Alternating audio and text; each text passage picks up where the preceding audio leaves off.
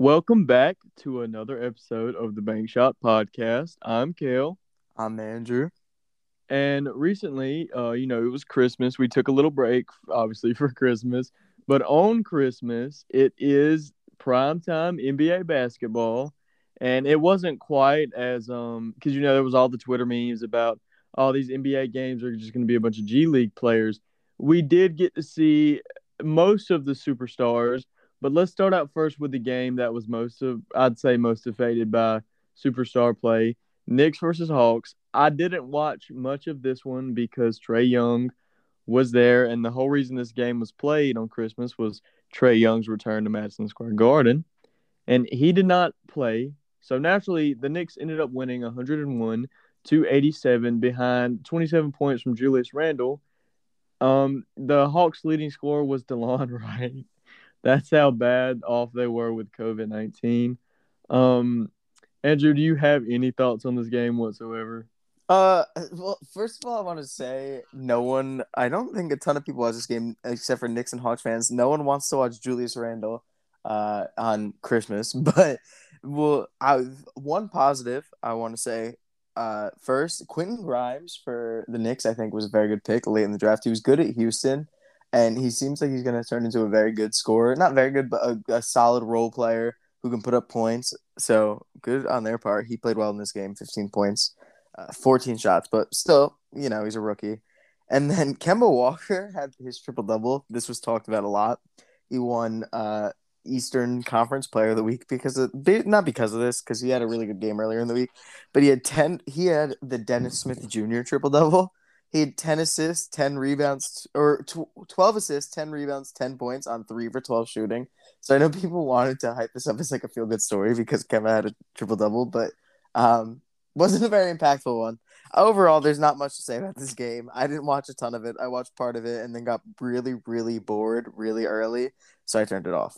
I will say though, Kimball Walker, since he's been a DMP, has been really good.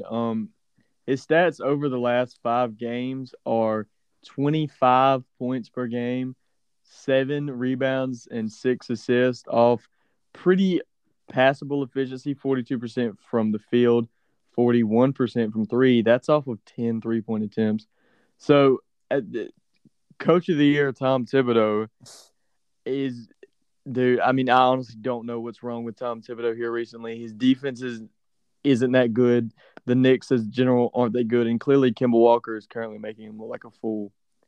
But on to what I think was the best Christmas Day game. The Bucks beat the Celtics 117 to 113. Andrew, what are your thoughts on this game? So this game was really ugly for a while. The Celtics, I believe, led by 19 at Yeah, 19 was their 20. biggest lead. So 19 points. I thought it was over at that point, but I guess I shouldn't have counted out Giannis because we all know how good he is. But I mean, there's not much. There's a lot to say actually, but Giannis went absolutely insane in the second half of this game.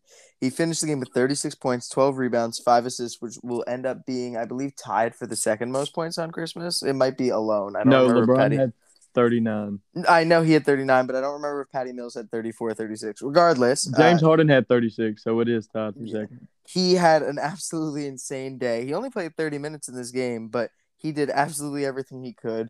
In the clutch, Robert Williams earlier in the game dunked on Giannis, and then later in the game, when it actually mattered, goes up for the dunk, and Giannis miraculously turns around and blocks the shot. I have no idea how.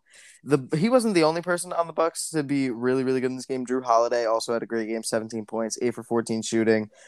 Bobby Portis had 16 points off the bench, 10 rebounds. We love Bobby Portis. Last year we talked about him a lot in the playoffs, how impactful he can be even if he doesn't do a ton. But I mean, it's just Giannis is insane. He improves every year. He proves every game why he is a top 3 player in the NBA. Yeah, I'll say that he's a top 3 player in the NBA. He's just incredible. This was a great game to watch, and I'll let you talk about it. So yeah, Giannis Antetokounmpo was pretty much the most impactful player on the game on both sides of the ball, like he usually is. They were down. There is one tweet. Hang on, I have to find this from StatMuse because it is pretty ridiculous. Just to just to physically show you Giannis's impact from stats in this game. So when he got into the game, the Bucks were down 11 with about 5 minutes to go. Pretty much, most people would give that like 2 more minutes and then take out the starters. But here it is. The Celtics were up 13 with 5 minutes left. It was Giannis dunk, Giannis assist, Giannis mid range, Jaylen Brown hit a 2 pointer, Giannis free throws, Giannis dunk, Giannis layup, Jaylen Brown free throws. Uh, Matthews hit a ridiculous three. Bucks take the lead, and then Giannis with the clutch block, and the Bucks ended up winning this game clearly. With Giannis Antetokounmpo having games like this, keep in mind this was fresh off of 2 weeks gone from COVID-19. How much MVP buzz does Giannis Antetokounmpo deserve? I think that so it's weird. I saw so Basketball Reference does theirs, and theirs is really weird because they do some combination of stats. I don't know what they use in it, but he was number one in their rankings, and this made me think of this earlier. So he's played 27 games, which is the same as Kevin Durant. I believe it might be like two less than Steph Curry, so that's not the question. It's just so hard because everyone knows Kevin Durant's been amazing this year. Jokic has been great, but he's the eighth seed, or I think he might be up to six, but still that's not good enough to win an MVP. Steph Curry's been really, really inefficient recently, even on Christmas Day, which we'll talk about later. I think he has a serious and legitimate argument. First of all, I think he has a good argument to be the MVP this year. I don't think that's too Mm-hmm. far fetched to say. But I think he might be second in my rankings right now. Just everything he does for this Bucks team is unmatched. He's the best two-way player in basketball. And when you just incorporate everything, I think having him top two, I don't think that's really a hot take. I think that should be the norm at this point. But another thing on the Bucks I want to touch about is in the past 2 weeks, Drew Holiday has been averaging 26 points per game, 8 assists, 5 rebounds, and he's been shooting 57% from the field, 35% from three, and 61% in the paint as a point guard. Keep in mind, Giannis shoots 58% in the paint. Drew Holiday is finally looking like how much money are they paying him? $35 million a year. He's finally looking like a $35 million man. If Drew Holiday can keep this play up, especially since Chris Middleton's play is taking a dip, how impactful do you think he will be for the Bucks down the line? Because I think a Drew Holiday playing like this is huge and is exactly the thing the Bucks need to repeat championship. I agree. Chris Middleton is recently he has been. I mean, I don't know. His Christmas Day stat line isn't that bad, but he played really bad in this game when we were watching it. I know there were a few times you texted me and said take Chris Middleton off the court. Yeah, I Uh, wanted him gone. but I mean, Drew Holiday's impact is obviously going to be huge for them down the stretch. Even in the playoffs last year, when he had a few game stretch, I don't know what his final numbers were for the entire playoff, but I mean, there were a couple games where he was really, really, really bad. He came up huge for them in the game 7 against the Nets. He hit some big shots. Him playing well is, like you said, vital to the Bucks to winning, repeating, and they're going to need everything that they can get out of him. If he can continue to do this, the Bucks are a scary team come playoff time. Um, yeah, I agree. I think the Milwaukee Bucks playing at their best are still the best team in basketball. I don't know if that's a hot take. I know the Warriors are playing amazing, and I know the Suns are playing great.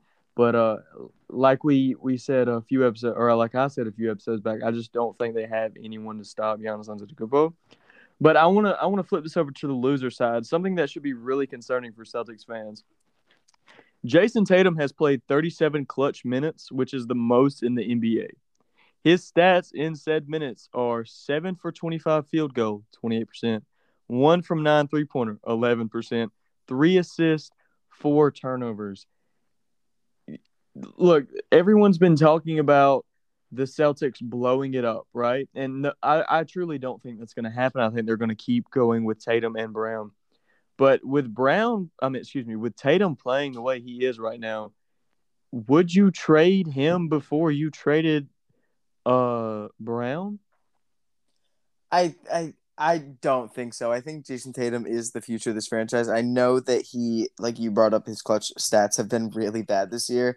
But when I look at Jason Tatum, and I think when a lot of people look at Jason Tatum, I see MVP caliber potential in him. When I look at Jaylen Brown, I think he's an All NBA caliber player at the peak of his career. But Jason Tatum's ceiling is just so much higher that I don't. He's really struggled this year. Not even just in the clutch. He's started Just off in the year general, really he's not bad. been a great Yeah, player. I he's mean, been inconsistent. Jaylen Brown, his stats over the past couple of games are 34, 6, and 3 with 5 3-pointers made, 35 and 5 with 3 3-pointers, 23, 4 and 5, 5 3-pointers, 29 and 2, 19, 4 and 5. I mean, as of right now, Jaylen Brown is the better basketball player. I don't think anyone can Mm-hmm. debate that. But when you're talking about if the Celtics blow it up, which neither of us think they will, people who are saying that are just they're stuck in 2K or something. I don't know. But Jason Tatum is in a huge slump right now, and even then, he's not playing too horribly bad. I mean, he's averaging 26, 8, and 4. His efficiency is not that good. It's 45 and 37, 82 splits. But Jason Tatum, like you said, can be a legitimate superstar in this league, and Jaylen Brown is just an all-star. I want to touch on one more thing on the Celtics before we move on. Peyton Pritchard was a DNP a lot for the Celtics this year when everyone was healthy. I don't really know why Ime Udoka decided to go and not play him in a lot of these games because he was pretty solid last year. He was really good in this game. Again, not really good, but 6 for 14, but 50% from three on 8 attempts, 16 points, 5 rebounds, 5 assists.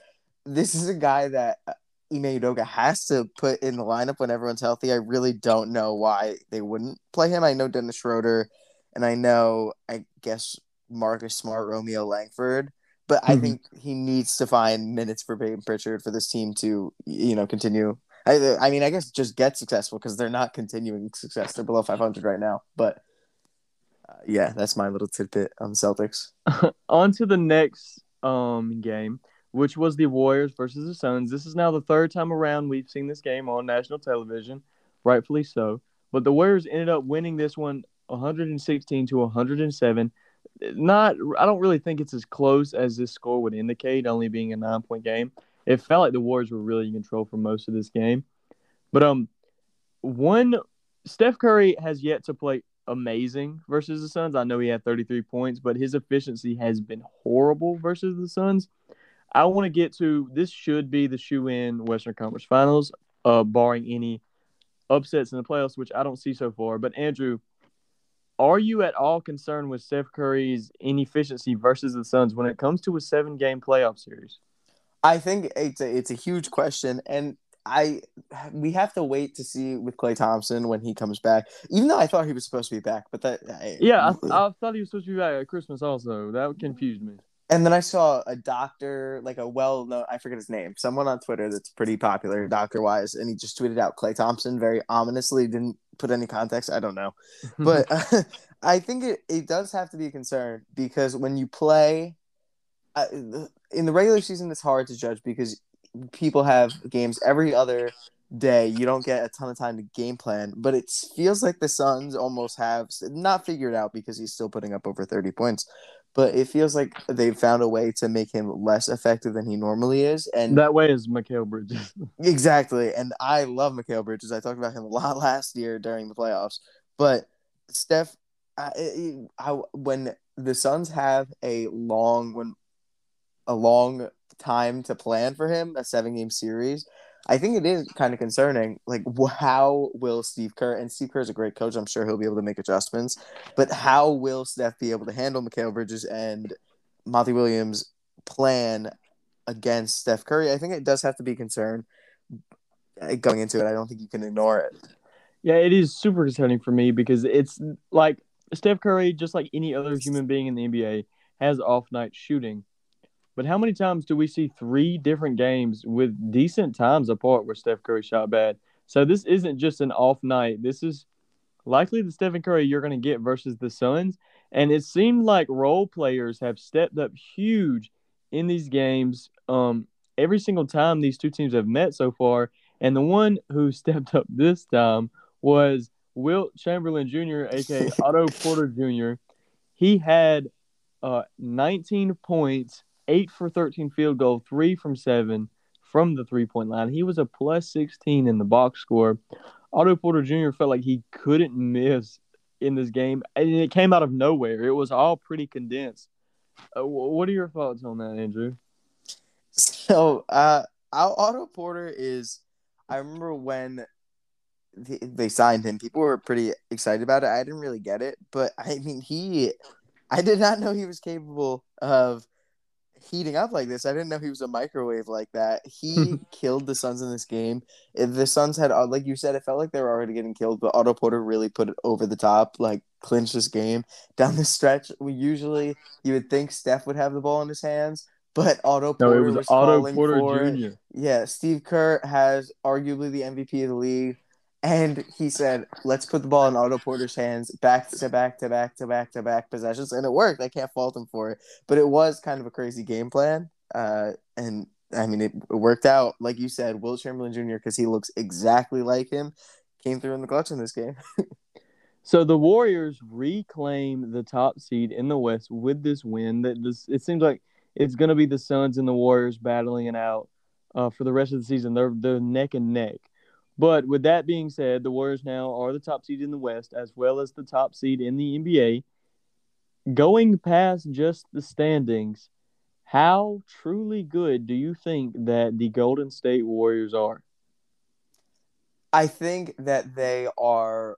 They got to be the title favorites right now, because if you look at their roster, I mean, they have talent. I don't think that they have the most talent in the NBA. I think both the Bucks and the Nets both have more talented rosters, but the issue is the Warriors have Klay Thompson coming back, and we don't really know what we're going to get out of him, but we all know the chemistry between Draymond, Klay, and Steph. We know what they're capable of, and they have the best coaching of any playoff caliber team this year by a long shot. I mean, Monty Williams is really good too, but I think Steve Kerr is the best coach of any playoff team. People can say Greg Popovich if you still believe that, but again, the Mm. Spurs aren't making the playoffs. So they have that advantage with them. They have Steph Curry, who has a ton of playoff. They have the most championship DNA on their roster. That's the word. With obviously their big three together. Steph is not a great playoff performer, not a great clutch time performer in the playoffs, but I mean, he still has more experience than a lot of other guys. I think the Warriors have to be the favorite to win the NBA Finals right now. I don't. They aren't personally my pick, but they got to be the favorite right now. They've looked by far the best out of anyone in the NBA this year. I think they have definitely looked like the best regular season team, but when it gets to 7-game series, I'm still concerned with a lot of components. When we talked about this segment a few weeks, maybe it's already a month ago, but I said some things. I'm a little concerned with how they're going to handle a big man. So when they get into a 7-game series with the Suns, I mean, Steph Curry, we've already talked about the inefficiency versus the Suns. They also showed that a big man, a truly talented big man, could really give them troubles given that they're a small ball team. And I still feel that way about the Bucks. How I think they match up poorly versus the Bucks, who are a huge team. I mean, 1 through 5, even in their depth, the Bucks are massive. And the Nets, I mean, the Nets with Kyrie Irving, we'll see how that goes. But God, that's just so much talent to beat. I don't know if you could sit there and rely on role players to beat. I mean, the Warriors have a big three with Clay, Draymond, and Curry. I mean, that's what we call it. But Draymond isn't a all-star talent anymore. I mean, he's a defensive player of the year, but and we've yet to see how Klay Thompson comes back. Do you really think that's a big three that competes with what the Nets can roll out? Because I don't. It's just when it gets here, the playoffs are so much different from the regular season, right? Teams could be amazing in the regular season. We've seen that with the Jazz every single year. Um, 7-game series are very long-winded. It's just a different type of basketball, and I'm still concerned with the Warriors in a 7-game series, which I guess will sound foreign to some people. I mean, I know it's Steve Kerr, it's the Warriors, it's Curry and Draymond, etc. But there's just holes in this roster that I think will start to prop up in the playoffs that aren't getting exposed just yet, at least to their fullest extent. But speaking of the Nets, they were the next game. They played the Lakers. Now, this was the COVID game. At least we got Russ, Harden, and LeBron. But I, I don't know if having Russ was a good thing for the Lakers today. The Nets did win 122 to 115, barring a massive choke. What were they up? 105 to 84 at one point. Yeah, they were up 20 plus points. Yeah, and the Lakers. Three guys experience hair loss phase. Oh God, nope. ESPN ads. But yeah, they were up 20 plus points, and they nearly. I mean, this game got tied at one point. But Nicholas Claxton, I'll start off with that. 9 points, and 6 rebounds doesn't really jump out on the stat sheet, but he had the play of the game. He posterized LeBron to take the lead when the game was tied. I honestly did not know that Nicholas Claxton had that in him, and he's starting to become a legitimate starting center for a championship quality NBA team after being a DMP for a long time. So yeah, and he gets the Capella comparison all the time just because Harden said he loves to throw lobs to him. But our friend Blake gets brought up a lot on this podcast because we talk about basketball a lot with him. But I remember and I was guilty of this too. I said that he wasn't that important to the Nets this year, to Kale, actually. He did say that to me, yeah. Ever since that happened, and ever since our friend Blake told me that Nicholas Claxton sucks when we were bringing up mock trades, he has been really, really good for this Nets team. He is a versatile defensive center. He can guard. I don't think he can guard a ton of point guards, but he has shown that he can cover point guards like bigger point guards like Luka Doncic in very clutch spots. He locked Luka up at one point. And this Nets team, they've been really good defensively this year, but he's obviously going to be a huge part of that. His last 4 games, he's averaged 11 points, which isn't crazy, but it's definitely improvement. 4 rebounds, not great, but 2.5 blocks per game over his last 4. And obviously he posterized LeBron in this game. He is a legitimate center, like Kale said, and I think people are starting to realize that he can be a solid contributor to this Nets title run.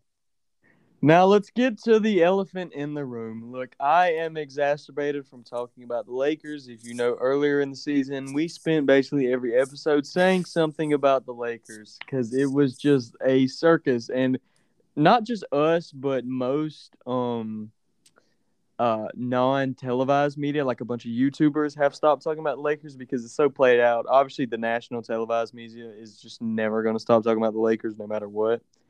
But on Christmas Day, we had to watch them, and now we have to talk about them again. Russell Westbrook, 4 for 20 shooting, 0 from 3 from 3, 13 points, 12 rebounds, 11 assists. Ooh, we got the triple-double. -23 plus minus.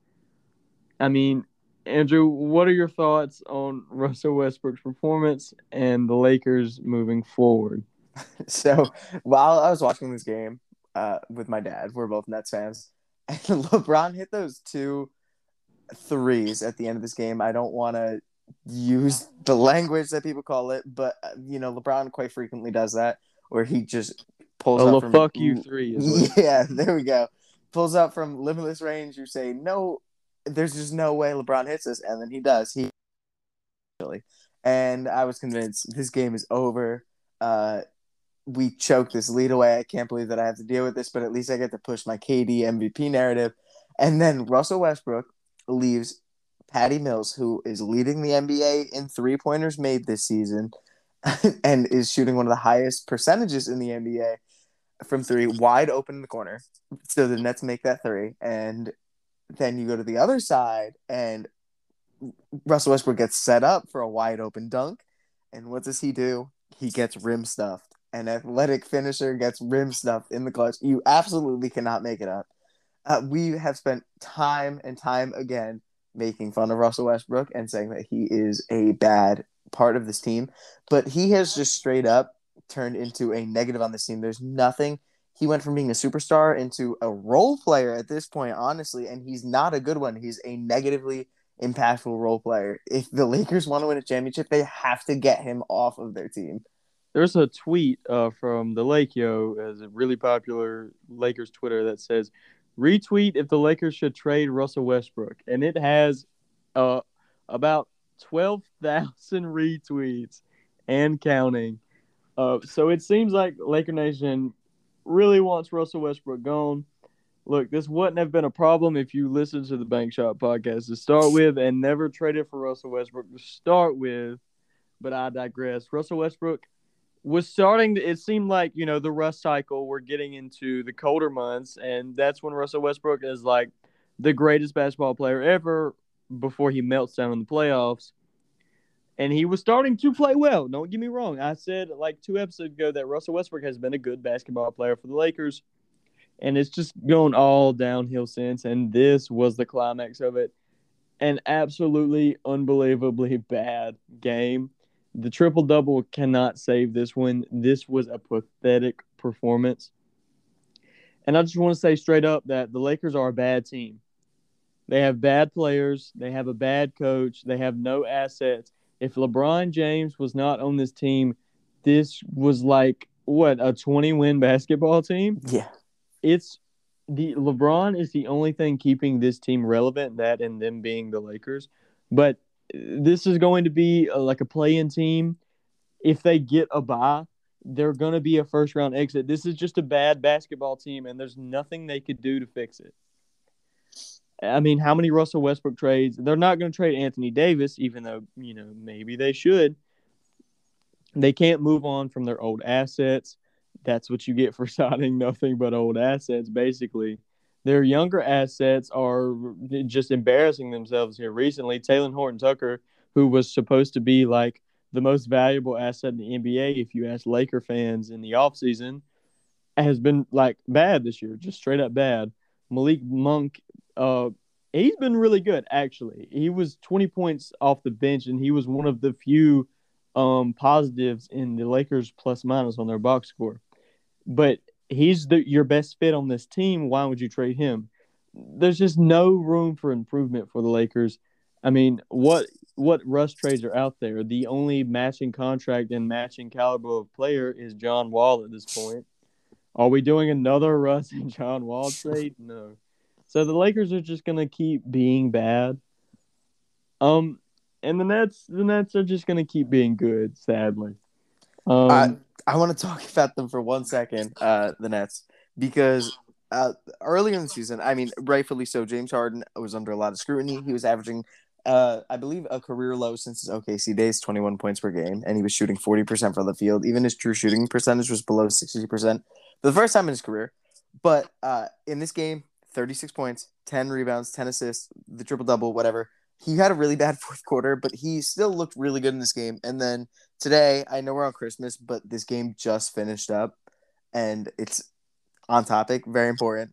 He had 39 points, 15 assists, and 8 rebounds. So over his past 2 games, he's averaging 37.5 points per game, over around 50 or 49% from the field. It might even be 50. It is 50. It's actually exactly 50% from the field.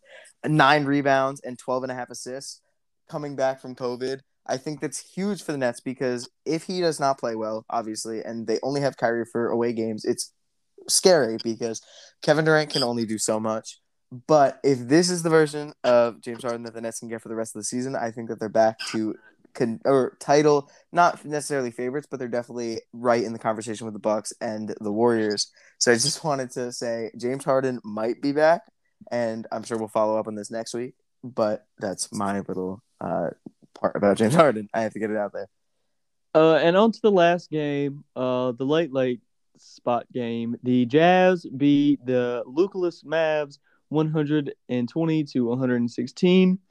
Donovan Mitchell had a really good game, 33 points. Kristaps Porzingis continued having he's having a really good season, 27 points, 9 rebounds. No one watched this game. There was really no reason for this to be a Christmas Day game. If you should have given the late night spot to Jokic, since he is the reigning MVP, and especially with no Luka in this game, no one watched it. So we're gonna move on to the NFL, who also had a Christmas Day game. But in the NFL, it's really late into the season. Week 16, we are now in week 17, which is no longer the last week of the regular season since there's now a week 18. Weird. But, huh? I said weird. It's Yeah, it weird. is really weird to think about. But who are the real contenders in each conference as we are basically into the end of the season now? Teams are officially starting to get eliminated from the playoffs, and everything is really starting to clean itself up. Who do you think the real contenders are in the conferences? So the NFC, I think, is the Packers to take. Now that the Bucks, Leonard Fournette is hurt. I don't know how long he's supposed to be out, but he's banged up. Mike Evans hurt his hamstring. He'll be And he back. has COVID. Yeah. Mike Evans hurt his hamstring, but he'll be back eventually. He'll be back for the playoffs. But again, hamstring injuries are a nagging injury. You have no idea how it's going to affect him. A big receiver that uses his physicality. And then Chris Godwin tears his ACL, and Shaq Barrett hurts his knee this Sunday. The Bucks are very quickly crumbling, and there were my picks to win the NFC just a week ago. But now every single key player on their team except for Tom Brady is hurt. So I don't trust in them anymore. I know it's bad to bet against the Tom Brady led team, but I don't think they're serious contenders with all these injuries. So I think the Packers are the clear cut favorite in the NFC. I do believe that the Dallas Cowboys, who just absolutely dismantled the Washington football team on prime time, final score of this game is 56-14. Washington scored a garbage late touchdown, and they Cowboys, I believe, had 56 at halftime. They're scary. When they're playing good football, they can beat literally anyone in the NFL. So I think the Packers and the Cowboys are the two teams in the NFC that can win it. In the AFC, I know it's boring. I know there was a point this year where everyone thought Patrick Mahomes was finished and the Chiefs are finished. What are they going to do?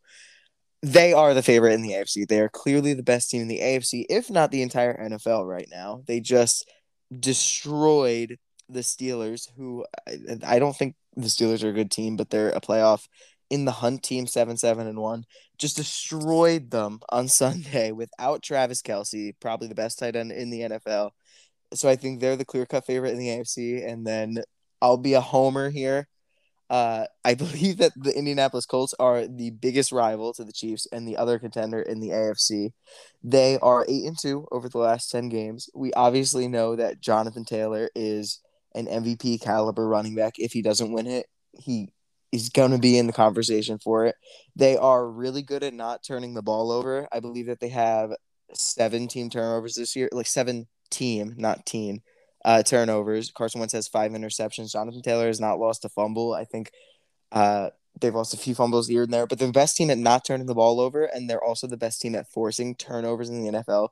They just beat the Cardinals, who a few weeks ago were the clear-cut favorite to win the Super Bowl without Darius Leonard, their best defensive player, without 5 of their 6 offensive linemen. They were missing both of their starting safeties. They were missing so much, and they still managed to beat this Arizona Cardinals team. They're the biggest threat to the Chiefs. They're built to win in December, in the cold months when you need to run the ball. It's hard to pass the ball. They're built to win in January, So it's a obviously. little overrated in the modern football. I'm not gonna lie. Well, if you look at the Bucks last year, they weren't a running team in the regular season, but the reason they succeeded so much in the playoffs was they ran the ball really well. Playoff Lenny. But the biggest part of the Colts being built for January is they don't turn the ball over, and when you don't turn the ball over and you trust your great defense to force turnovers, it's a recipe for a winning. So those are the 4 teams that I think can win the Super Bowl this year, and yeah, they're my picks. It's bad to bet against Belichick, bad to bet against Brady, but I'm going to do both of those things. So for me, I'm gonna start in the NFC. I'm gonna say the Rams, a team you didn't say. The Rams are basically the closest thing we have to like an on paper football super team. I mean, it's just countless big names on that Rams team, and Matthew Stafford has been playing pretty poorly here recently. Not gonna lie, but I think the Rams are still a ridiculously good football team. Um, Sean McVay is going to be one of the best head coaches in the playoffs behind Reed and Belichick, but he's going to be the best head coach in the NFC. I'm gonna go and say the Packers. I think it is the Packers conference to lose, and I'm just not a big believer in the Cowboys. Honestly, The Cowboys obviously have a really good record, 11-4, which is tied for second best in the NFC. But I just, for some reason, cannot put my faith in the Cowboys. So I think the two contenders in the NFC are truly the Packers and the Rams, leaning heavily towards the Packers. But in the AFC, I think is the better conference. I think that the Chiefs, obviously, who are probably the best team in football right now, are clearly a contender. And I'm going to say the Bills. I'm going to toot my own horn because when we had the Bills Patriots episode, I said the Bills win this game in normal weather conditions. And I'll be damned. The Bills beat the Patriots 33-21 in normal weather conditions. I think the Bills are still a really good football team. Here recently, well, not recently anymore, but they're on a 2-game win streak. But they did drop a few games. They dropped one to the Colts, the Titans, and then the Patriots and Bucks back to back. And what looked like the best team in the NFL and the Bills was people gave up on them. I'm still gonna ride the Bills train. I love Josh Allen. I love everything the Bills have going for them right now. And the Colts, I do think the Colts are a good team. I don't think Andrew's being a homer there really.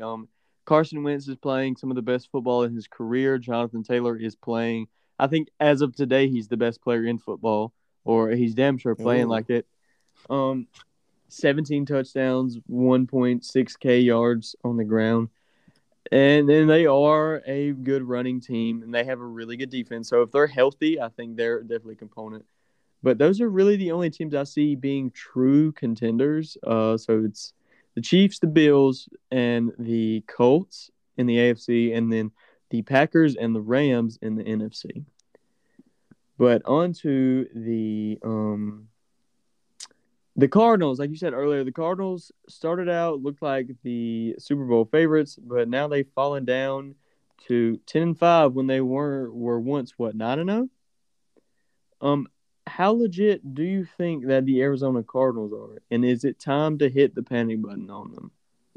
I think it has to be. So, at one point in the season, Cliff Kingsbury will start here. Was the odds favor Vegas favorite by far coach of the year, and that's going to happen when your team is, like you said, they were either 9-2. They had a crazy record at one point. It's going to happen, but Cliff Kingsbury, I think a lot of people understand, is not a good head coach at all. I believe he's holding this Cardinals team back a lot, but he's going to stay their head coach, obviously. If you take that away, DeAndre Hopkins is out for at least the rest of the regular season. He might be able to come back for the NFC championship game, but that's still yet to be seen. He just had knee surgery. I mean, how realistic is it? I'm no doctor, but we'll see. And without DeAndre Hopkins, he was having a relatively he was underperforming for himself statistically, but I mean, his impact has been felt. Kyler Murray the past 4 games, so I believe DeAndre Hopkins missed 2 or 3 of these. Kyler Murray looked like an MVP candidate earlier in the year. Past 4 games, 120 passing yards, 380 passing yards, 0 touchdowns, 2 interceptions, 250 passing yards, 1 touchdown, 1 interception, 240 passing yards, 1 touchdown, 0 interceptions. He has, I mean, D Hop's impact is clearly gone. It's hurting them a lot.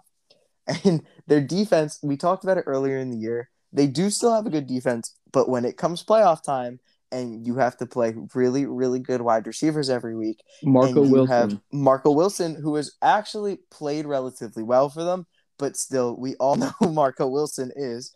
When he has to go against Devontae Adams on an island, when he has to go against Cooper Kupp on an island, who are you taking in that matchup? Let's be real.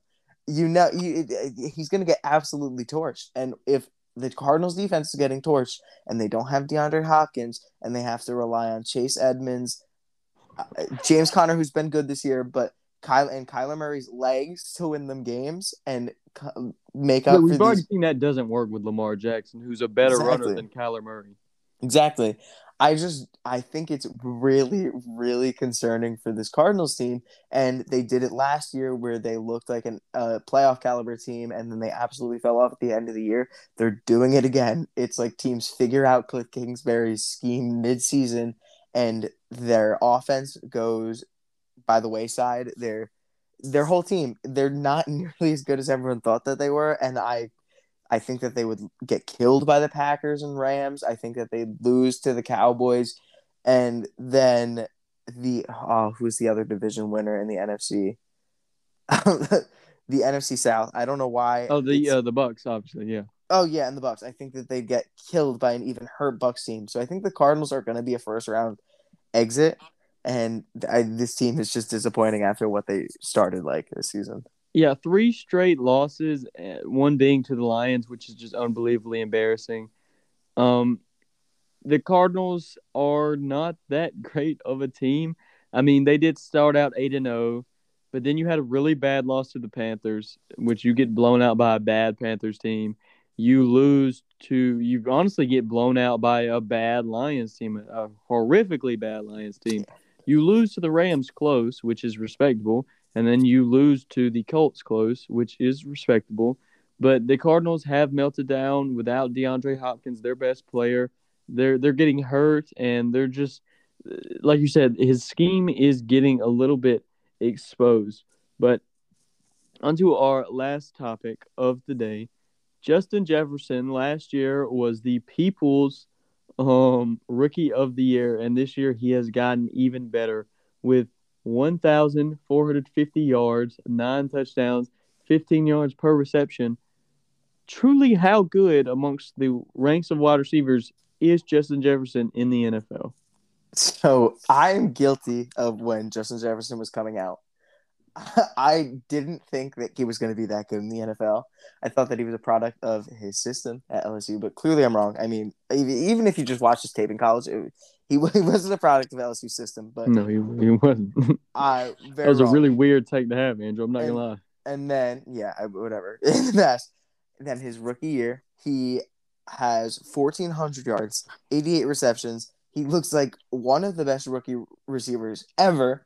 And then this year he follows it up with we still have 2 weeks left. 1,450 receiving yards, 97 receptions, 9 touchdowns. He broke the record for most receiving yards in the first 2 seasons of his NFL career, which I believe it was Randy Moss's record It before him. was. He also broke Randy Moss's rookie yardage record as well. Yeah, so he is on pace to shatter every record that can possibly be broken by a second-year wide receiver, and he keeps getting better.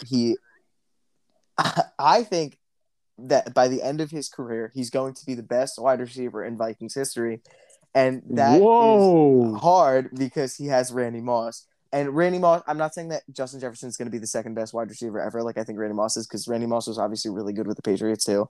But I think that Justin Jefferson is going to be the best wide receiver in Vikings history, barring any injury, obviously.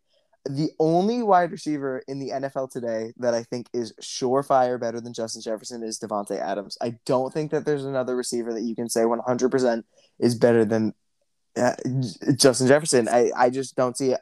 2,400 receiving yards in 2 seasons alone is ridiculous. Or 2,800 receiving yards in 2 seasons alone is ridiculous. And then you account for the fact that he is a second-year player in the league is just unreal. I think that he's going to be the best receiver in the NFL for a lot of years. And right now, I think he's the second best, and he's only in his second year. I, even though he's hurt, I still think DeAndre Hopkins is better. Because I think he's a better route runner, and I think he has the best hands in the NFL. But as far as top three, honestly, I can definitely see where you're coming from. Justin Jefferson has been ridiculous. Like you said, he's broken the. He's still got 2 weeks left to go, and he's already broken second year records. He's broken rookie records. He is productive, scoring wise and yardage wise. He's a great athlete, a great route runner. He has great hands. I don't think it's a bad take, or I think it's actually a really good take to say that Justin Jefferson is top three. I mean, he at least has to be top five at this point. And I think everyone who thought Jamar Chase would be better when they were both at LSU, I think even though Jamar Chase is having a pretty good year, really good for a rookie, I think Justin Jefferson is clearly showing that he is the better wide receiver of the two. Um, but speaking of ridiculous rookie seasons, uh, Vegas odds came out today, and Micah Parsons is plus 200 for defensive player of the year. as a rookie. Obviously, he has 13 sacks, 3 forced fumbles, 60 tackles, which is pretty ridiculous.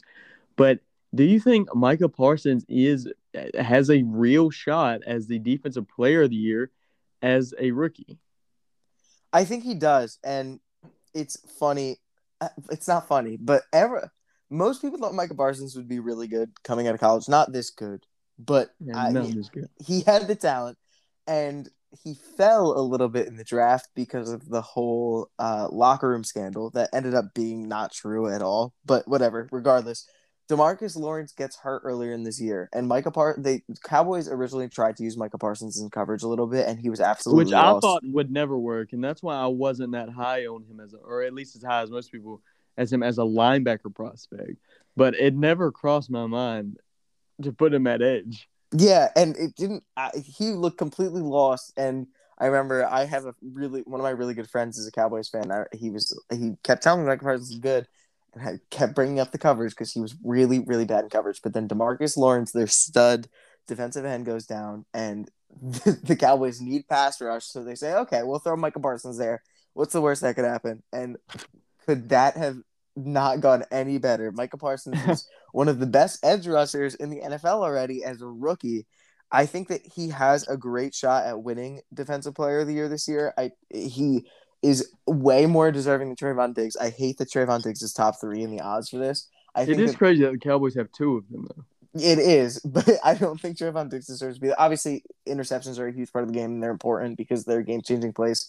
But they're not the only cornerback set that matters, and Trayvon Diggs lets up a lot of yards in coverage. But that's besides the point. Micah Parsons, the only two players that I hate or that I believe could win it over him are T.J. Watt, and I hate to be a man of tradition, but Aaron Donald is still really, really good at football, and he is still winning. He's still, I believe, the NFL leader in pass rush win rate and run block win rate at the defensive tackle position, which is just insane. But Myles Garrett has fallen off a lot. Not fallen off because he's still probably arguably the best or second best defensive player in the NFL, but he has not done much the past 2 weeks, and I don't think that he has a shot winning it over Micah Parsons. So TJ Watt, Micah Parsons, and Aaron Donald are 3. And right now, the season ends today. I'd give the award to Micah Parsons. I think that he deserves it. And just our last subject here, just want to keep on with just the ridiculous rookies. I just want to emphasize how amazing this draft class was. Kyle Pitts, my guy. Kyle Pitts broke Tony Gonzalez's franchise record for receiving yards as a tight end as a rookie with 2 games left. And he is just 51 yards away from being the first rookie tight end in NFL history to become a 1,000-yard receiver. My guy, Kyle Pitts. Andrew, what are your thoughts on this? So Kyle Pitts is a generational talent at tight end. Everyone knew it coming out. Some people on Instagram decided to label Kyle Pitts a bust after 3 weeks. I don't really know why. But proving everyone wrong, or not everyone wrong. Oh my God, that was totally the wrong word because everyone thought he could do it. But the Instagram haters, he's proving wrong. He is already, in my opinion, I think that he's already the 5th best tight end in the NFL. The only ones that I think are better than him are Kelsey, Kittle, Mark Andrews, and Darren Waller. And Kyle Pitts is a rookie. I think he's already better than Darren Waller because I think everything Darren Waller is, Kyle Pitts is that, but better. I think it's hard because Darren Waller is the entire. Kyle Pitts is also the entire Falcons offense this year. So I guess I don't know. It's hard because they're both really freakishly athletic tight ends. But the thing, Kyle Pitts is even more freakish, and he also has better hands, and he's also arguably a better route runner. So I think he is just straight up better than Darren Waller already. But it's hard. Darren Waller, I think, was on pace for similar numbers this year. But Kyle Pitts is going to be better than Darren Waller next year if he's not already better. So that it's really a moot point. But he's a top 5 tight end for sure his rookie year. And he has Matt Ryan, who is a retirement home quarterback at this point. Sorry, Falcons fans. Even though I think most people understand that he's not that good anymore. If the Falcons draft a quarterback this year, which I don't think they do, but Sam if they Howell. do, and they get him a quarterback with some type of arm strength that has a brain to throw to him more. Kyle Pitts is going to be the best tight end in the NFL in the next 5 years. I mean, Kelsey is old, Kittle is young, but I think that Kyle Pitts will be better than George Kittle at both of their peaks. And I mean, anyone that didn't think that Kyle Pitts was going to be a top 5 tight end in the NFL the day he stepped foot in the NFL, I think was just being ignorant. It was pretty clear that he was going to be one of the best tight ends in the NFL as soon as he came out of college. And listen, if you're one of the people who are in the corner of Pat Freiermuth who think he's better now that he's just scoring more touchdowns than Kyle Pitts, I want to bring up 2 points. The Falcons system didn't get Julio Jones touchdowns either. And therefore, do you think that Pat Freiermuth is a better player than Julio Jones, at least when Julio Jones was on the Falcons? No, you probably don't. And second of all, since when were touchdowns the standard measuring stick for tight ends? I mean, I really just don't understand because some people I know are joking, but some people genuinely think that Pat Freiermuth is now better than Kyle Pitts, despite being worse in every single statistic across the board except touchdowns. I really don't understand where that corner is coming from besides just biased Pittsburgh fans. But if you're of that opinion, please stop. I mean, it's just objectively wrong at this point. No point in their careers in college or and now the NFL has Pat Freiermuth truly been a better tight end than Kyle Pitts. So let's just stop being foolish. But like I said, this draft class has been ridiculous. I mean, there's still players that are getting no coverage who have had amazing rookie seasons. Patrick Surtain, Greg Newsome, Javon Holland. Just countless players from this draft class have stepped in and made huge impact. Devontae Smith has been really good, by the way. People don't talk about him because he's not putting up a ton of numbers. He has 820 receiving yards this year. He's in the heaviest run offense in the NFL with Jalen Hurts throwing him the ball, who is a really, really bad passer. And he has 820 receiving yards this year. So he has a chance of passing 1,000 receiving yards. Kyle Pitts already passed 1,000 receiving yards, right? We just said that. No, Kyle Pitts is 50 yards short. He's 50 yards short, so he's going to pass it. Devontae Smith might pass it. Jalen Waddle is going to pass it. He has 920. He's already broken a Michael Thomas rookie record, I think, for receptions. And yeah, he's been incredible. Offense being terribly formed around him. Exactly. And Jamar Chase has already broken 1,000 receiving yards. So we have a potential of 5 receivers / tight ends breaking 1,000 receiving yards. And then also Amon-Ra St. Brown has been ridiculously good as a rookie, as well as Penei Sewell, both for the Lions. This draft class is, I mean, I genuinely think it's the best draft class ever. I said it when they were just a draft class. You remember I was saying that. And now that the rookies are actually playing, I mean, they're still rookies, and I'm still going out on a limb and saying this is a better draft class than 2011. That's the one everyone loves, with Cam Newton, Jones, Patrick Peterson, etc. I think this is a better draft class than that. I genuinely think this is the best receiving class ever by far, and just in general the best draft class. I mean, we have the wide receivers are some of the best in the NFL already. Some of the corners, Surtain, Newsome, are making immediate impact. J.C. Horn was playing pretty good when he was alive. We have a defensive player of the year. Oh, and we've somehow forgotten to talk about Mac Jones, who is leading his team to a playoff berth as a rookie quarterback. And that's the only rookie quarterback we're going to bring up. But this has just been a ridiculously talented class, and they're just rookies, and we're still going to have guys who start to shine as veteran NFL players.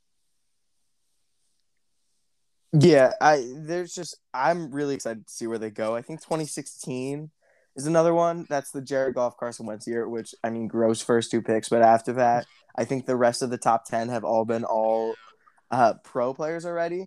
But I think this class is already better, or not already better, but on pace to be better than that one.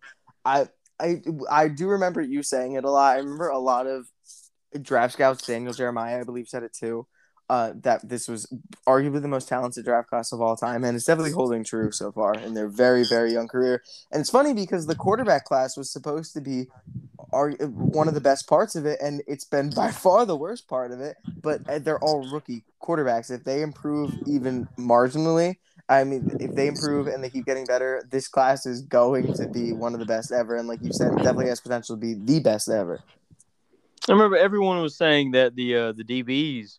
This was before when I started doing my scouting on Instagram. Back when I did run my college football page, people were just constantly berating this DB class, saying it was bad, and then I really started got to look into it, and the DB class was fantastic. I mean, safeties and corners, nickels, boundary corners, strong safeties, free safeties, any type of DB you wanted, you could get a talented player from the draft class, and the DBs, which is the hardest position to play as a rookie have been good. Like I said, Greg Newsome, Patrick Surtain have been some of the better corners in the NFL, as well as Javon Holland, who's been one of the better safeties in the NFL.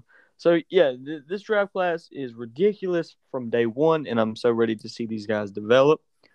But that is about all. There wasn't that busy of a weekend because it was Christmas. I hope you guys had a great Christmas. So I did. And we'll see you guys next week for hopefully a more action-packed episode. See you guys. See you guys. Happy New Year.